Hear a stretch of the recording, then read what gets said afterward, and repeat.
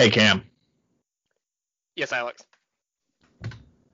I forgot the name of the animal I'm thinking of. Help me out here. It's really big. It lives in Africa. Hippo? Giraffe? On second thought, don't worry about it. It's irrelevant.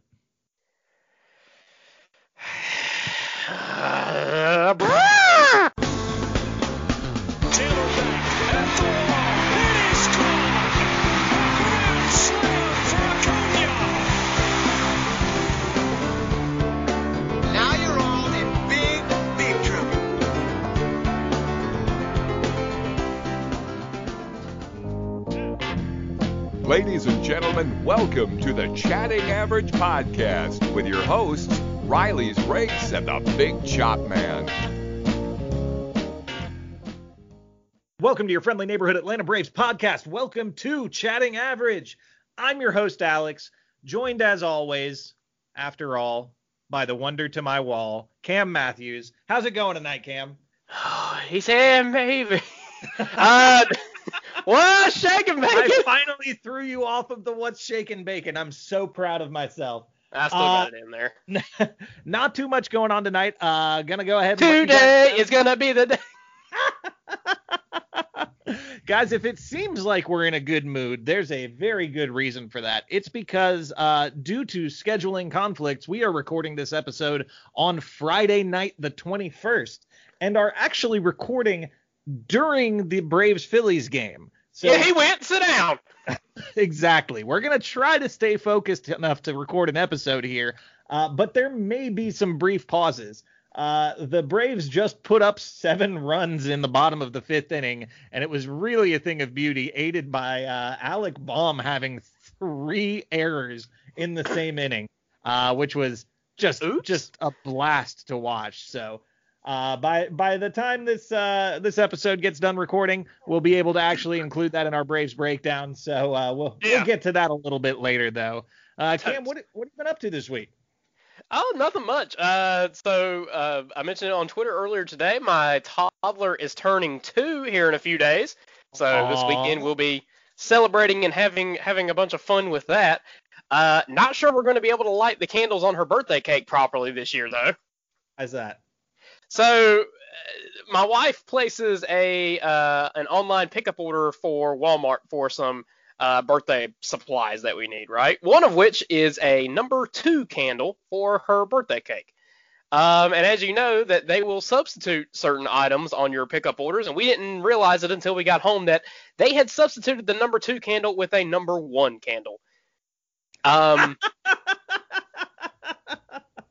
There's a problem with that. I won't remember it. So the thing about it is, it's not like we ordered, I don't know, like Breyer's ice cream and got Pet brand ice cream instead, right? Like, still the same thing, just a different product. I actually think I would be more mad about that. Do not give me Pet brand ice cream. I am pretentious when it comes to my ice creams. This is like if we ordered, I don't know, like some butter and they gave us olives instead. Oh boy. I think Darno just took a crotch shot. Oh man. All right, in the goobers. Oh boy. I'm sorry. Please proceed. So yeah. So I've got to make a run to the store in the morning, I suppose, and get a proper candle for her birthday cake. So yeah, there's that. Also, pretty sure that like my jaw's gonna fall off. Oh no, he took it off the knee. Oh, okay. That's gonna hurt a little bit. Pretty sure my jaw's gonna fall off. Kids, don't put off getting your wisdom teeth taken out when they tell you, hey, you need to get your wisdom teeth taken out. Oh God. All right, so I take it you had a dentist appointment this week? No, I didn't have one this week. I've got one coming up probably in the next couple of months or so, but for the past couple of years, every time I go in, they tell me, hey, you really ought to go get your wisdom teeth looked at by the specialist. Here's a referral form. Go get them checked out. And then I'll go back to the dentist 6 months later, and they're like, hey, you didn't freaking listen to us. Oh, story of my life. And so now, like, I'm starting to feel a little bit of pain in my jaw, and it's starting to give me, like, a bit of a tension headache in the back of my head. Oh, God. So yeah, fun times here at the Matthews house. So you're basically gonna recreate the call we had from Giuseppe last week, huh? Eventually, yes. Yeah. I really hope it's on a day where we're recording, so I can have you loopy off of the nitrous. Well, at the very least, I'll call and leave a voicemail that day, and we can listen to it on the show. That'll work, right? Oh, of course. And speaking of special episodes, for those of you who might not have seen, just today, actually, I'm speaking on Friday, we released our very first patron exclusive episode, and it is uncut and uncensored, and it was a lot of fun to do, and hopefully our patrons enjoy it as much as we enjoyed making it. And if you want to access that content, you can at patreon.com/chattingaverage. For as little as a $5 a month commitment, you can have access to all of our extra content that we post through Patreon. Yeah, and I guess it's safe to say as of right now, we're planning on doing at least one additional episode a month. That's the plan. Do a couple of different things in the regular normal show. We'll see where it goes from there, but we want to just be able to give something to justify you guys spending your hard-earned money on a couple of goofy podcasters. But we do really appreciate your support. Absolutely. And just to echo what Cam said, for those of you that are already signed up as patrons, and for those of you who might consider it in the future, we really, really appreciate it. And also for anyone who's bought one of our t-shirts, it's a great honor that you wear something with our logo on yourself. And we really, really do love that.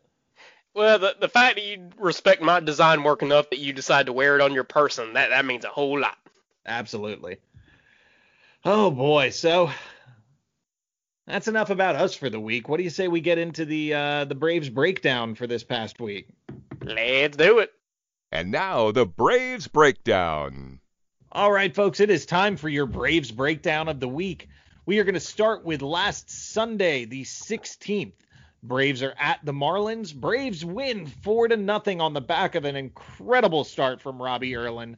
He pitched 4 innings strong, allowing only 1 hit, no earned runs, and 5 strikeouts. Ozuna gives us an RBI via a walk, and Markakis tacks on 3 more with a couple more big hits, and Braves escape with a series win when it looked like it was going to be a really tough outing. After the start from Hernandez that he showed for the Marlins. Yeah, just another good win. And again, it can't. I don't think you can talk about this game without giving as much credit as possible to Robbie Erlin for just going out and really holding down the fort that day. Oh, it was incredible. Expectations were low and production was high, and that's how you like it, really. Oh yeah, for sure. And it ended I believe it was a 9 or 10 day road trip for the Braves. So glad to see the guys come home after that. Monday we started our homestand against the Washington Nationals. Braves take the game 7-6. And it was an absolutely wild game. Yeah. The Braves were down 6-3 going into the 9th inning, and in the 9th inning get 2-run home runs from Duvall and a walk-off 2-run homer from Dansby Swanson. Dansby's first career walk-off homer. First career walk-off homer. It was incredible. And it was just an ugly, ugly, ugly game from the Braves for 8 innings and just an absolutely beautiful 9th. One thing that did happen that I think bears mentioning, Huascar Ynoa came in and gave us 3 innings pitched, allowing only 2 hits, no earned runs, and 4 strikeouts. The guy's starting to look like a really good long reliever. Yeah, he really is. I'm thinking that he's probably going to stay up. Well, and if he can fill that long relief spot, then that frees up Tomlin to stretch out and get some more starts, which I think would only be a good thing for us at this point. Exactly. Or, vice versa. If they feel like they can throw, out there as kind of an opener, for one game, they can do that too. Sure. So we had back-to-back wins there, which was nice after having a rough close to the previous week. And then came Tuesday. Wasn't a very good game for us, guys. Nationals win 8-5. We did get a home run from Freddie Freeman. We got solid outings from A.J. Minter and Darren O'Day. We didn't get such solid outings from our starter Josh Tomlin, from Matzik, from Shane Green, or from Mark Melanson. It was just a rough day at the ballpark for the Braves, but those are going to happen, and it wasn't so bad that we were sounding any alarms. So no, I think the biggest story from both of those games are the runners left on base. What was it, like 25 or 26 over the course? It's those kind of games are incredibly frustrating, but yeah. you have to understand, like, that just happens in a couple of games here and there. Like well, as long as it's not a habit across an entire season, then you're still going to wind up okay. Well, I think I said it at one point Monday night too. I think we were trailing by 1 at that point, or it might have even been tied with the Nationals at one point. But I made the comment that there's no reason for this game to be as close as it is, because both the Nationals and the Braves that night were just leaving the bases loaded, or leaving 2 runners on second and third with 1 out and not cashing in anybody. Like, just those missed opportunities. Either team that night could have blown that thing wide open and just didn't. Absolutely. So we split the first 2 games with the Nationals. So we went into Wednesday for the rubber match against Washington, and got really excited early in the day because finally, Christian Pache gets called up and he is on the big league roster. So it was Happy Pache Day on Wednesday. And then I can't stand the rain. It rained. Yeah. Of course it rained. It rained, and that third game of the series got rescheduled for sometime in September. So we'll worry about that when we get to it again. But ended up getting Wednesday off. Had a scheduled day off Thursday, so back-to-back days off, which I think. and then we had the weather scare tonight. And then we had the weather scare tonight for the Friday game. It was I was at work today, and the place I was working at was inside of a tennis center, and it wasn't very busy because it was apocalyptic rain for like 3 solid hours late in the afternoon. So I didn't think there was a chance of getting any baseball in, but much to my delight, I get out of work around 8 o'clock, and 8:10, it's first pitch for the Braves game, and it was a truly beautiful thing because d'Arnaud and Ozuna go back-to-back off of Nola, knocking him out of the game in the 3rd inning, which is something I don't think any of us expected to have happen. So the Braves were up 3-1 at that point, and then it starts getting really ugly for the Phillies, which is something else you love to see. Ozuna hits a second home run in a wild 7-run 5th inning. Yeah. That was highlighted by 3 errors by Phillies third baseman Alec Bohm. 3. It was, oh man, the ball was. It was like he had a magnet, and there was a piece of metal in the ball. Like, it was coming to him every single play, and he just couldn't do anything with it. He got the yips at third base, and it was delightful to watch. I think Grant McCauley tweeted out, "The ball will find you." And yes, it did. Funny thing about those d'Arnaud and Ozuna home runs, they both splashed down into Chattahoochee Falls in dead center in Truist Park. I believe, Cam, was it d'Arnaud had it track at 431 and Ozuna's was 430. But if you look at the pictures of the splashdown next to each other, they landed in the exact same spot. It was wild. Yep. Dead center, right into the pool. Good stuff. Gotta love it. So since the last time we talked, guys, the Braves have played 4 baseball games in which they went 3-1. So it's been a good week. Gotta be happy about that. Especially, we had low expectations for the week, given the question marks with our starting rotation, and given the fact that we have kind of a difficult schedule that we're thankfully starting to wrap up. Yeah, thankfully, get into September. Just keep it close to 500, get into September. And we're doing it. I mean, the team is doing everything you could ask of them at this point, given the circumstances that they've dealt with. That's right. Well, that's going to do it for the past week for the Atlanta Braves. Let's take a look around the rest of Major League Baseball. And now the fellas take a look at scenes from around the league. It has been a rather eventful week in Major League Baseball, so it's kind of difficult to even figure out where to get started here. But we'll go over the standings as of 11:45 p.m. on Friday evening. The Yankees and the Rays are tied for first place in the AL East now. Baltimore is falling back to earth a little bit. They're 12-14. Boston, oof. That's all I'm going to say for them. In the Central, Minnesota holds a slim half-game lead over the Cleveland Indians with the White Sox only a half a game behind the Indians. So there are 3 teams within a game of first place in the AL Central. That looks like it's going to shape up to be a really exciting finish for that division. In the AL West, the Oakland Athletics still hold a 2.5 game lead over the Houston Astros, but the Astros are one of the hottest teams in baseball, having won 9 of their last 10 games. The Texas Rangers are now 10-14, 7 games out of first place. So it looks like the Athletics and the Astros are the only teams that are still in contention in the AL West. Moving to the National League, in the Central, that's getting a little bit tighter. The Chicago Cubs still hold a 4-game lead over second-place St. Louis Cardinals, who are now 7-8 and slowly starting to catch back up to a reasonable number of games played. Yep. The Cincinnati Reds are 4.5 games out of first place at 11-13 on the back of Trevor Bauer's league-leading 0.68 ERA. Good Lord, what a renaissance he has that had guy this year. has got it figured out, man. And it couldn't have happened at a better time. You know, he's really leading the charge amongst major league players building their own brand. And to be able to have done that as successfully this past offseason as he has, and then couple it with looking like one of the best pitchers in the league, it's really impressive out of him.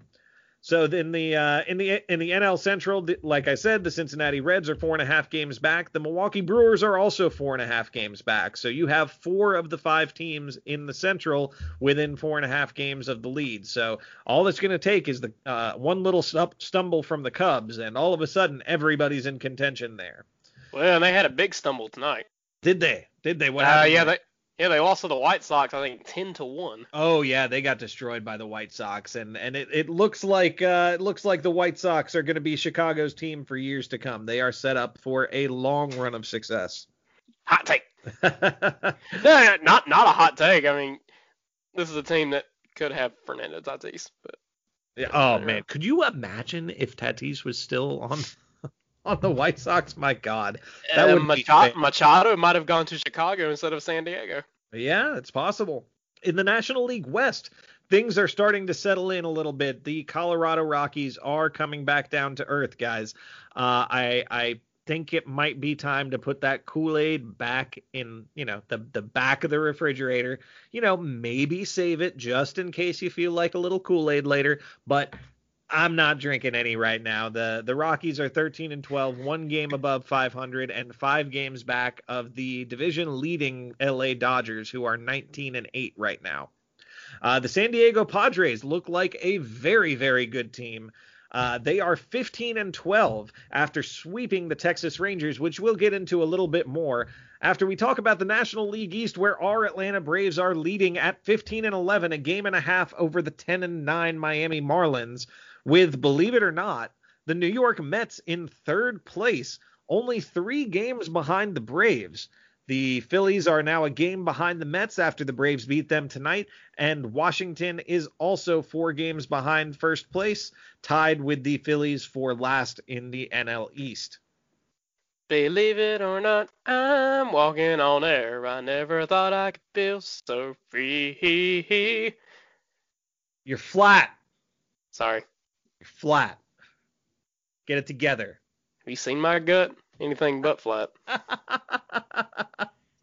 So anyway, to expand on what I was alluding to when I mentioned the San Diego Padres, they arguably had the story of the week this week. Fernando Tatis Jr. comes up to the plate in the 8th inning in the first game of their series against the Texas Rangers. The Padres are up 10-4. The pitcher, throws 3 balls outside, so it's a 3-0 count. Grooves a fastball to Tatis Jr., which, he's leading the league in home runs. You never want to do that, least of all when the bases are loaded, and he cranks it for his first career grand slam. It was a fantastic moment that was completely ruined by all the noise that popped up around it. I was watching the game live on Fox Sports 1 when that happened, and the commentators spent 2 or 3 minutes following that berating Fernando Tatis Jr. for swinging in that situation. Lots of people came out with that same take. Keith Hernandez went on a rant during a Mets broadcast talking about how that was the wrong thing to do. Shocked, I tell you. Worst of all, the manager of the San Diego Padres, is it Jace Tingler? I know his last name's Tingler. Something like that. Anyway, Tingler goes on to say he didn't like him swinging in that situation and basically forced Tatis to apologize publicly following the game. I cannot overstate how upset this made me. I believe that as the batter, you have the right to swing whenever you see fit. And if you're good enough to take a ball pitched by a major league pitcher and put it in the seats, I do not care what the count is. I do not care what the score is. I do not care what inning it is. You do it. And he did it. And I felt like it should have been celebrated. But unfortunately, because of baseball's mysterious unwritten rules, it was not. Yeah. So we're all smart, right? Debatable. Baseball. Well, okay. Baseball players are smart. At this point in our fandom, we know ourselves that when it's a 3-0 count, the pitcher more than likely is going to do whatever he can to throw a strike. And for the longest of time, it's been almost accepted that, you don't swing on 3-0.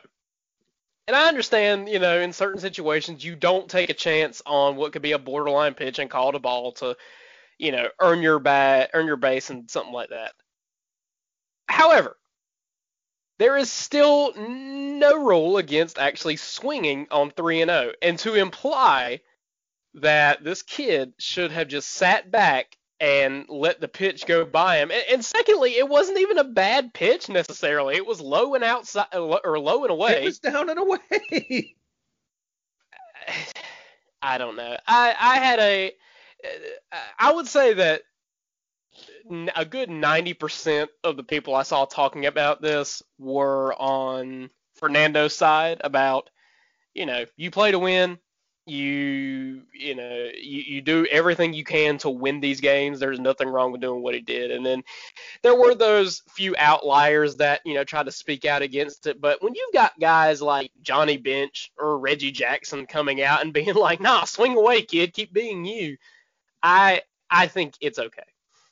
Absolutely. I couldn't agree more. And I heard several people say it, so I don't really know who to credit this quote to, but if the unwritten rules of baseball were written down, people would see how ridiculous they were and demand that they be erased. Yep. That's why they're unwritten rules. Exactly. They're not valid enough to be actual rules. Exactly. So we go to the other biggest story of the week, which was Cincinnati Reds commentator Tom Brennaman. Oh boy. I forgot about this actually for a second. Had a little bit of a hot mic incident, and did not realize that his broadcast had come back from commercial. And I will let you, the listener, do your own Googling to figure out what he said if you didn't see it, but used a slur against homosexuals on live television, and proceeded to continue to call the game. He has since been suspended, removed from broadcasts, and is undergoing sensitivity training. I have to imagine he will eventually lose his job once, the required corporate processes are followed. But the thing that came out of this was he called a few innings of the game, and then obviously there was an executive in his ear requiring him to apologize for this as he signed himself off of the air and someone else took over for him. I don't have the transcript in front of me, but in the middle of his apology, Nick Castellanos hits a home run. And I'll paraphrase the apology here, and to try to give you my best rendition of what he did. He says, "Well, I was caught saying something on the air that I'm very, very sorry for. Castellanos hits a big fly ball to left field, puts the Reds on top 4-0. And I really want to apologize to anyone I may have offended. This was not me. You can ask my friends." It had to be one of the most bizarre things I've ever, like, what are the chances? It was the weirdest thing. I don't even know what to say about it that hasn't already been said ad nauseum. But my goodness, it was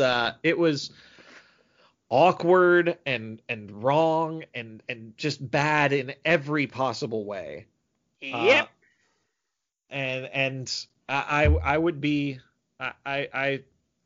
I would be ashamed if I worked for any network that put this man on the air from here on out. You have to know when you have a hot mic. You have to assume you have a hot mic at all times. And Cam, you actually call live baseball. I imagine you know that better than most. Yeah, exactly.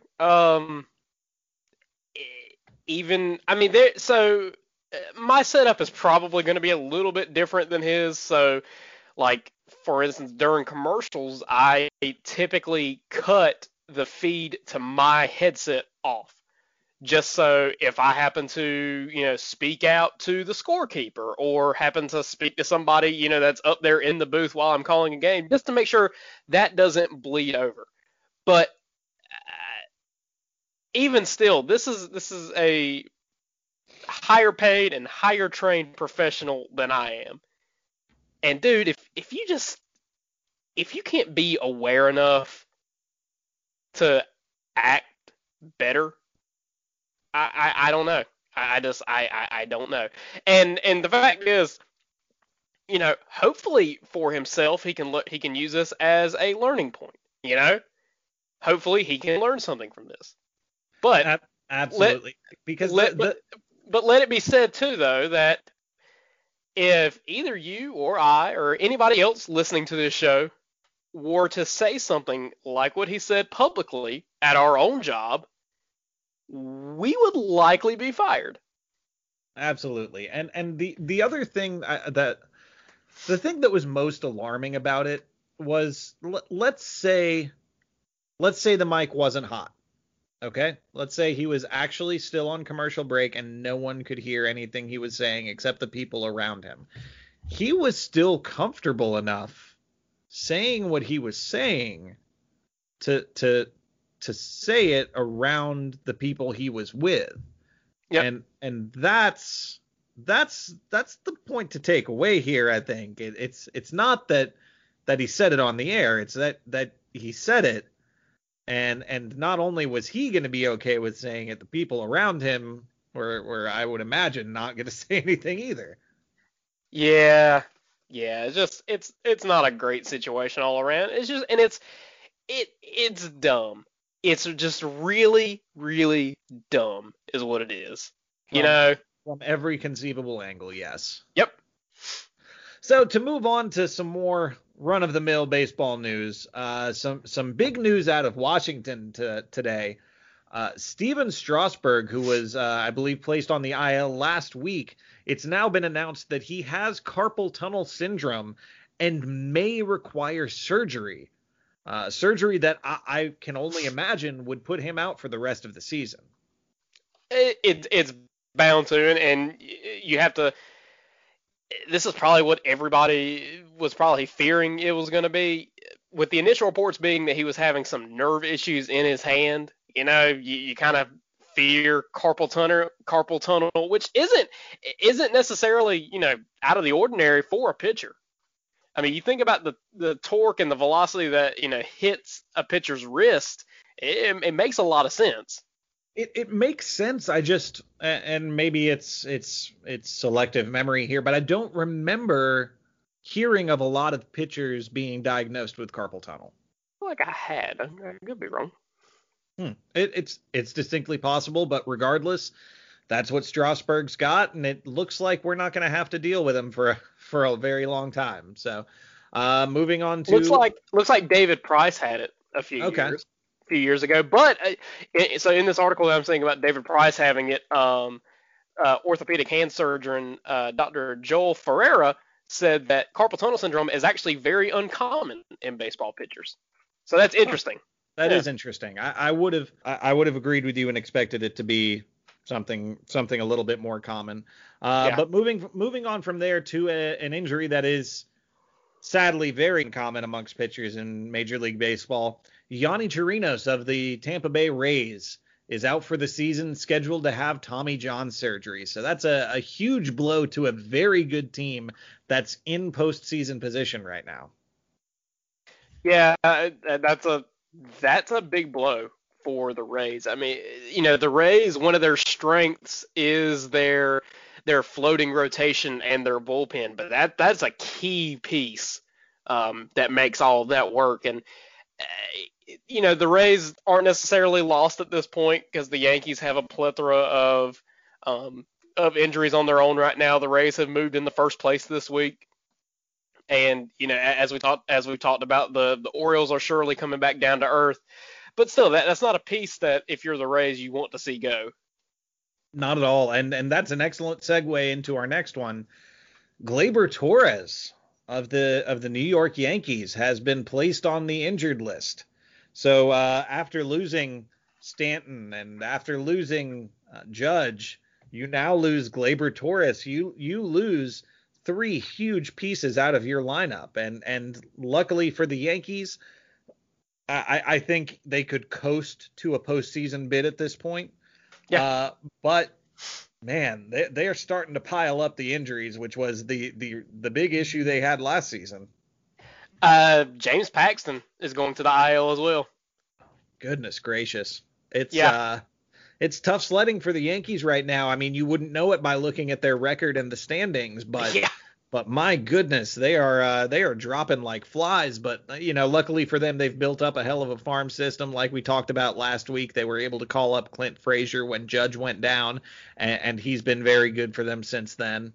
One last point to mention is that the trade deadline is coming up. It's obviously a different season in every possible aspect, and this year's trade deadline will be 10 days from the date of recording on August 31st. And our Atlanta Braves are rumored to be actively looking for a starting pitcher and I might add, willing to use prospect capital to get one. So I don't know who they're going to be going out and targeting, but it raises some extremely tempting hypothetical possibilities. I've heard the name Mike Clevenger tossed around a good bit. I, for one, would love to see him in a Braves uniform. I've thought for a long time that we need to have a well-rounded rotation. I think we need to have one guy in there that is a strikeout artist. And Clevenger, when he's at his best, is that. He's going to go out and he's going to blow people away. So hopefully we can get something like that done, and we can add that kind of a piece to our rotation. Yeah, I mean, the names you keep hearing floated around are Clevenger, Lance Lynn is another big name that you keep hearing get thrown around, and Trevor Bauer even I've seen thrown around, depending on what the Reds do over the next less than 2 weeks now. I'm terrified of what the price for Trevor Bauer would be, because the Reds are still in contention in their division, and Trevor Bauer, like we mentioned, is leading the league in ERA right now. And I mean, I imagine to get Trevor Bauer off of the Cincinnati Reds, you would really have to give up a lot, and we have a lot to give up. I'm not saying the deal couldn't be made, but I hesitate to say who we would have to give up, but it's hard because during this whole rebuild process, during the last couple of division runs, I know Cam and I have had a chance to watch some of the prospects coming up in the Braves system, and we've really grown attached to guys like Ian Anderson and Tucker Davidson and Kyle Muller and all of these guys that look like they're almost ready to come up and be that next big piece for us. And to get a name like that, you're probably going to have to give up a name like a Muller, a Davidson, or an Anderson. Well, and the trouble lies into, not only what are you giving up, but how much control are you actually getting? Right, and that's why it has. I mean, I don't know. It really depends on if the Braves are all in on this season. And I'm not 100% sold that this is the year they go all in on. I think we're very, very close to being in that year where all bets are off and any trade could be made. But I don't think 2020 is that year. I think 2021 or 2022 is more likely to be that year for the Braves. Yeah, I agree. And like we've said before too, with the expanded playoffs, teams that aren't in it are few and far between, and those that aren't in it, what do they have that we would want necessarily? Right. And luckily things are starting to settle in. We're starting to get more teams that are looking like they're going to be out of the postseason picture than we had last week when we were talking about this. And with 10 days to go before the trade deadline, that's gonna settle in a bit even more. So, it's going to be an interesting 10 days. We're gonna hear lots of rumors. We're possibly going to make some moves, and we might see some new guys in Braves uniforms. You never know. All right, well, that does it for the last week in baseball. What do you say we look at some years past? Let's do it. All right, we're going to get into this week in baseball history. As always, you can find these facts at nationalpastime.com. And the week we're going to be looking at is August 24th through the 30th. Our first fact comes to us from August 24th, 2007. After waiting 4 hours and 1 minute to start the contest because of rain, the Yankees and Tigers begin an 11-inning marathon, which takes 4 hours and 24 minutes to complete.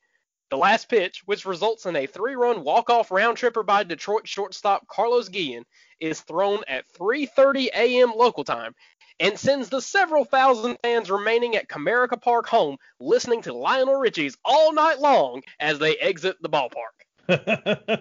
All night long, all night, all night, all night long, all night. Yeah, I know how to get you singing on that one.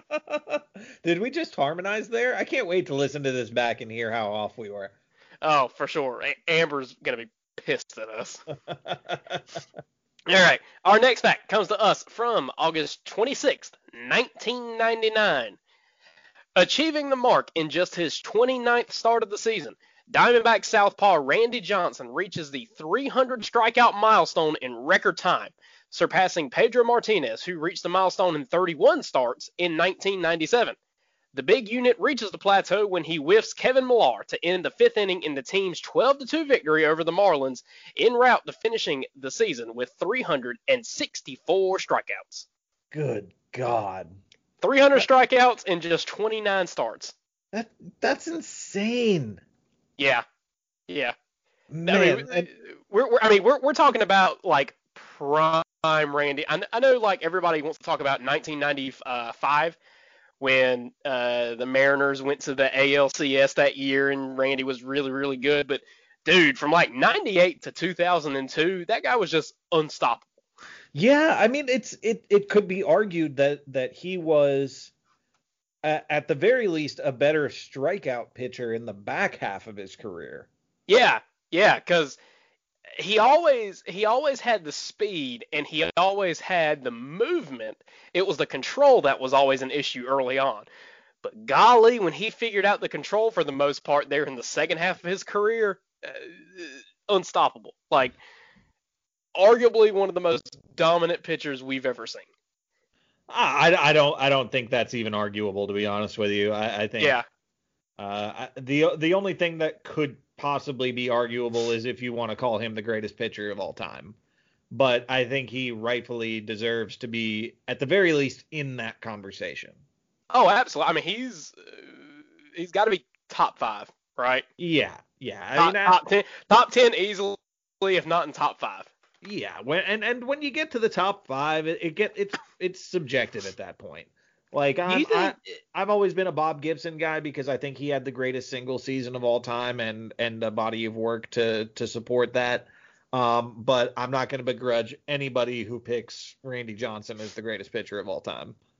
Do you think that he is still underrated to some folks just because he's such a caricature? You know what I mean? Like, I think for maybe, you know, he was in the funny commercials where it's like, oh no, this guy throws really hard, or like, oh, he's 7'5" on the mound, and like, he's almost this larger than life pitcher that you forget was actually just a truly dominant and good pitcher. Yeah, well, I don't think anyone who had the opportunity to actually watch him pitch on live television underrates him at all. Right. But I mean, nowadays he's been out of the league almost 15, 20 years. Right. It's getting to the point where there are a lot of baseball fans out there that didn't get to watch him pitch. So they know him as the guy who hit the bird. Yeah, exactly. I mean, and I say that in all seriousness, like that's what they know him for. Right. And while that was an all-time kind of funny baseball moment, it I'm sure for some overshadows how brilliant of a career he actually had. Speaking of dominant pitchers, Luke Jackson just struck out his first batter.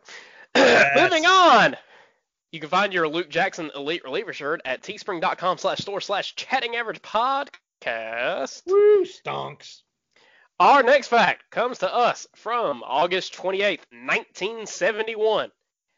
In his first at-bat in the Little League World Series finale, Lloyd McClendon blasts a 3-run homer, prompting the Chinese Taipei manager to order his pitchers to intentionally walk the 12-year-old for the rest of the game. The Gary, Indiana Little Leaguer, the future manager of the Pirates and Mariners, hits 5 home runs and 5 at-bats, all on the first pitch, and is walked in his other 5 plate appearances in the 3 games he plays in the tournament.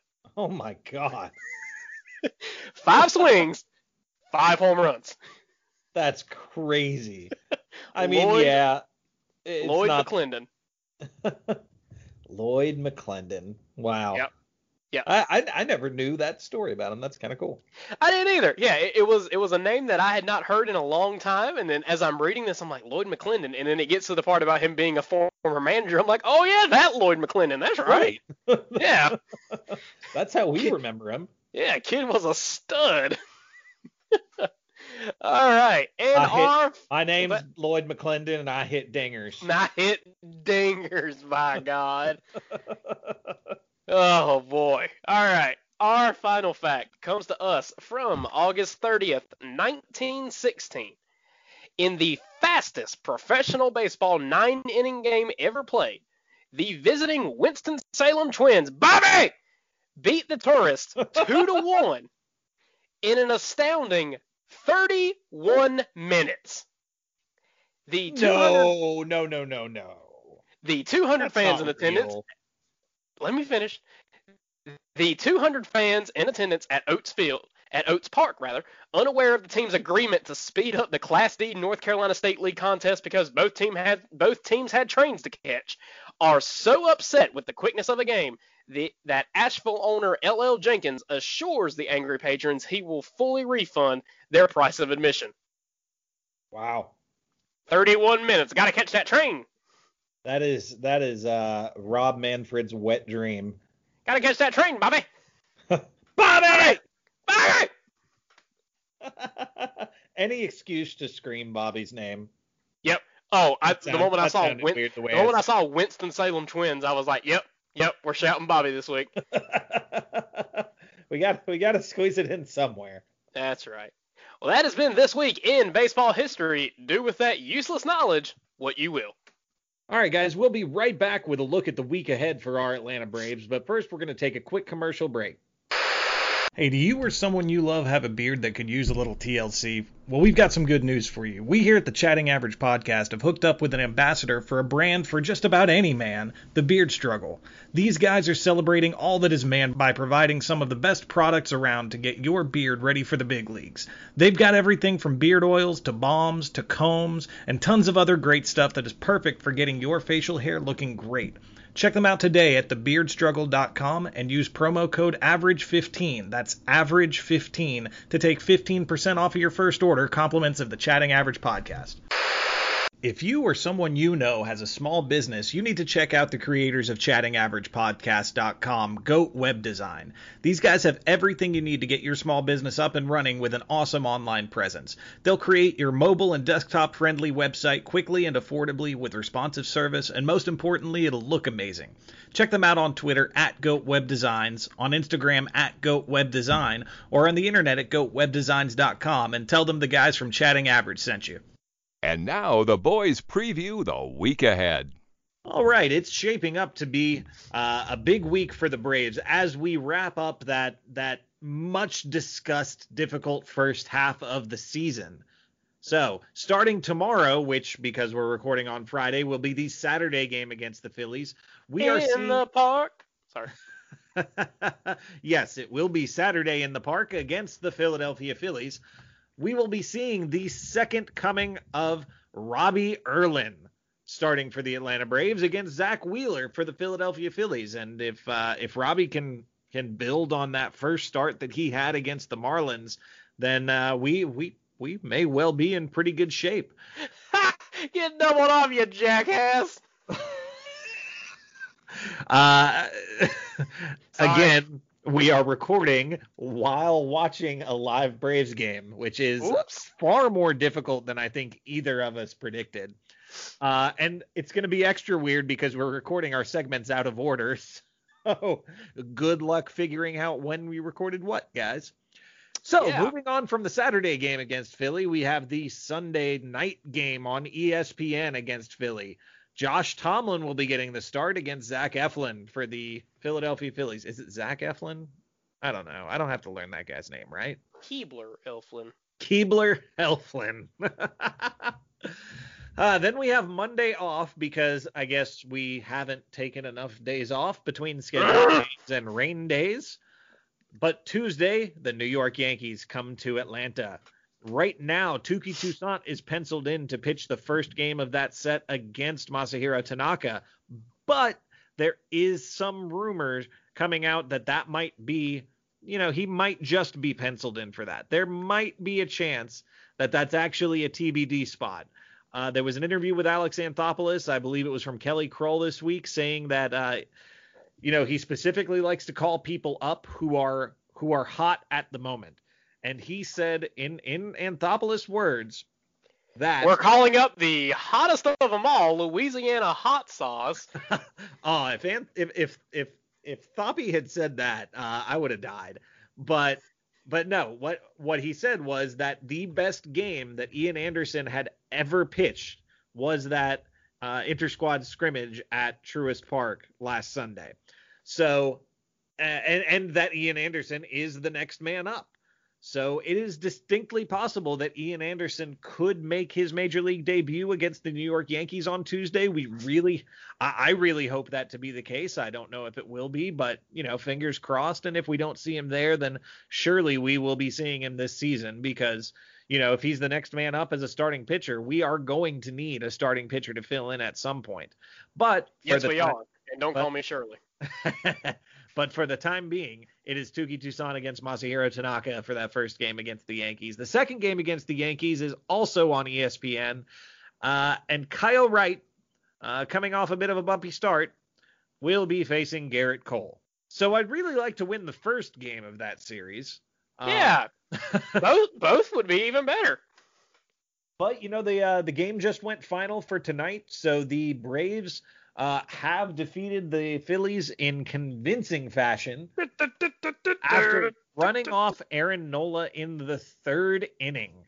I mean, we had a daunting lineup of pitching to get through this week, and being able to run Nola off early is a big help. So back to the week ahead, we've got the Yankees with Kyle Wright against Garrett Cole on ESPN.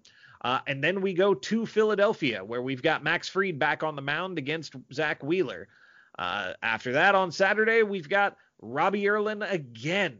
Robbie Erlin apparently earned himself 2 more starts from that one on Sunday, and he will be seeing Zach Eflin, followed by Josh Tomlin against Jake Arrieta again on ESPN as the Sunday night game. Cool. So this is the culmination of the first half of the season that we were all so worried about. And at the moment, unless it's an absolute disaster for the next week, we are going to get through that above 500. And that was the goal, guys, because after Philly, we've got series against Boston, Washington, who is not looking good right now, Miami, who is not looking good right now, Washington again, Baltimore, who I hope comes back down to earth by then, the Mets, who are not looking good right now, Miami again, and Boston again to end the season. So it's a good time to be a Braves fan. Things are going to start. Boston coming off of that hot 9-game losing streak. And hopefully by the time we get to the next episode, we're talking about having Ozzie Albies and Ronald Acuna back. I believe Nick Markakis has tested negative every single day since going on the IL with possible COVID exposure. So we could be getting Nick Markakis back at any point. Yeah. And things are looking up for the Braves. We are heading in the right direction. We have full command of the NL East right now, and I'm excited. I'm happy about where we're at. Yeah, I mean, just stay at 500 for the next week and a half, and it could be okay. Even if we go like 3-7 in our next 10 games, we are still above 500, and we've got an easy road to the playoffs from there. We've just got to get our guys back, stay consistent, and start hitting some baseballs. Yeah, I think 3-7 feels very doable. I mean, and I know that like the past couple of weeks haven't exactly been the easiest, but think about how many guys we've had out, and we're finally starting to see those guys come back into the lineup now, and we're starting to get back to as powerful as we're gonna get. Essentially, I'm not gonna say 100%, but as powerful as we're gonna get. So yeah, but yeah, well, we'll see what happens. So that is going to do it for our baseball talk for the week. Unfortunately, this week we didn't get any voicemails, so we are going to be skipping that portion of the show. As always, if you want to call into the Chatting Average Podcast hotline and ask us any questions, give us any comments, yell at us for something that upset you during this episode, the number is 678-242-9408. So without further ado, we're going to wrap up the show by awarding our Chatting Average Braves Player of the Week award to Mr. Robbie Erlin. Yeah! Erlin! We came on our last episode and we were kind of skeptical about how he would do with a starting spot. We picked him up on waivers from the Pirates, and if the Pirates DFA you and we have to pick you up on waivers from them, that's not really a good sign, but man, he came out ready to go. He looked incredible. We got 4 solid innings out of him, allowing only 1 hit, no earned runs, and 5 strikeouts. I don't know if we're going to get that out of him again when he pitches tomorrow, but man, hats off to Robbie Erlin for coming in and leading the Braves to a huge win on Sunday. Well, I mean, he came in and threw strikes, and at that point, that's just what we need our starters to do. Absolutely. And man, if he can match that again, hey, maybe he can be our ace in the hole in our rotation. Maybe he can lock down a 4 or 5 spot. Well, there you we'll just have to wait and see. Hopefully that comes to pass. But that's going to do it for this week's episode of the Chatting Average podcast. For Cam, I'm Alex. We'll see y'all next week for another brand new episode. Bye. With that, we've reached the end of the show. If you want to connect with the show, you can contact us via text or voicemail at 678-242-9408 or on Twitter at AverageChatting. If you enjoy the show, please consider becoming a patron at www.patreon.com/chattingaverage. We'll see y'all next week on another brand new episode of the Chatting Average Podcast.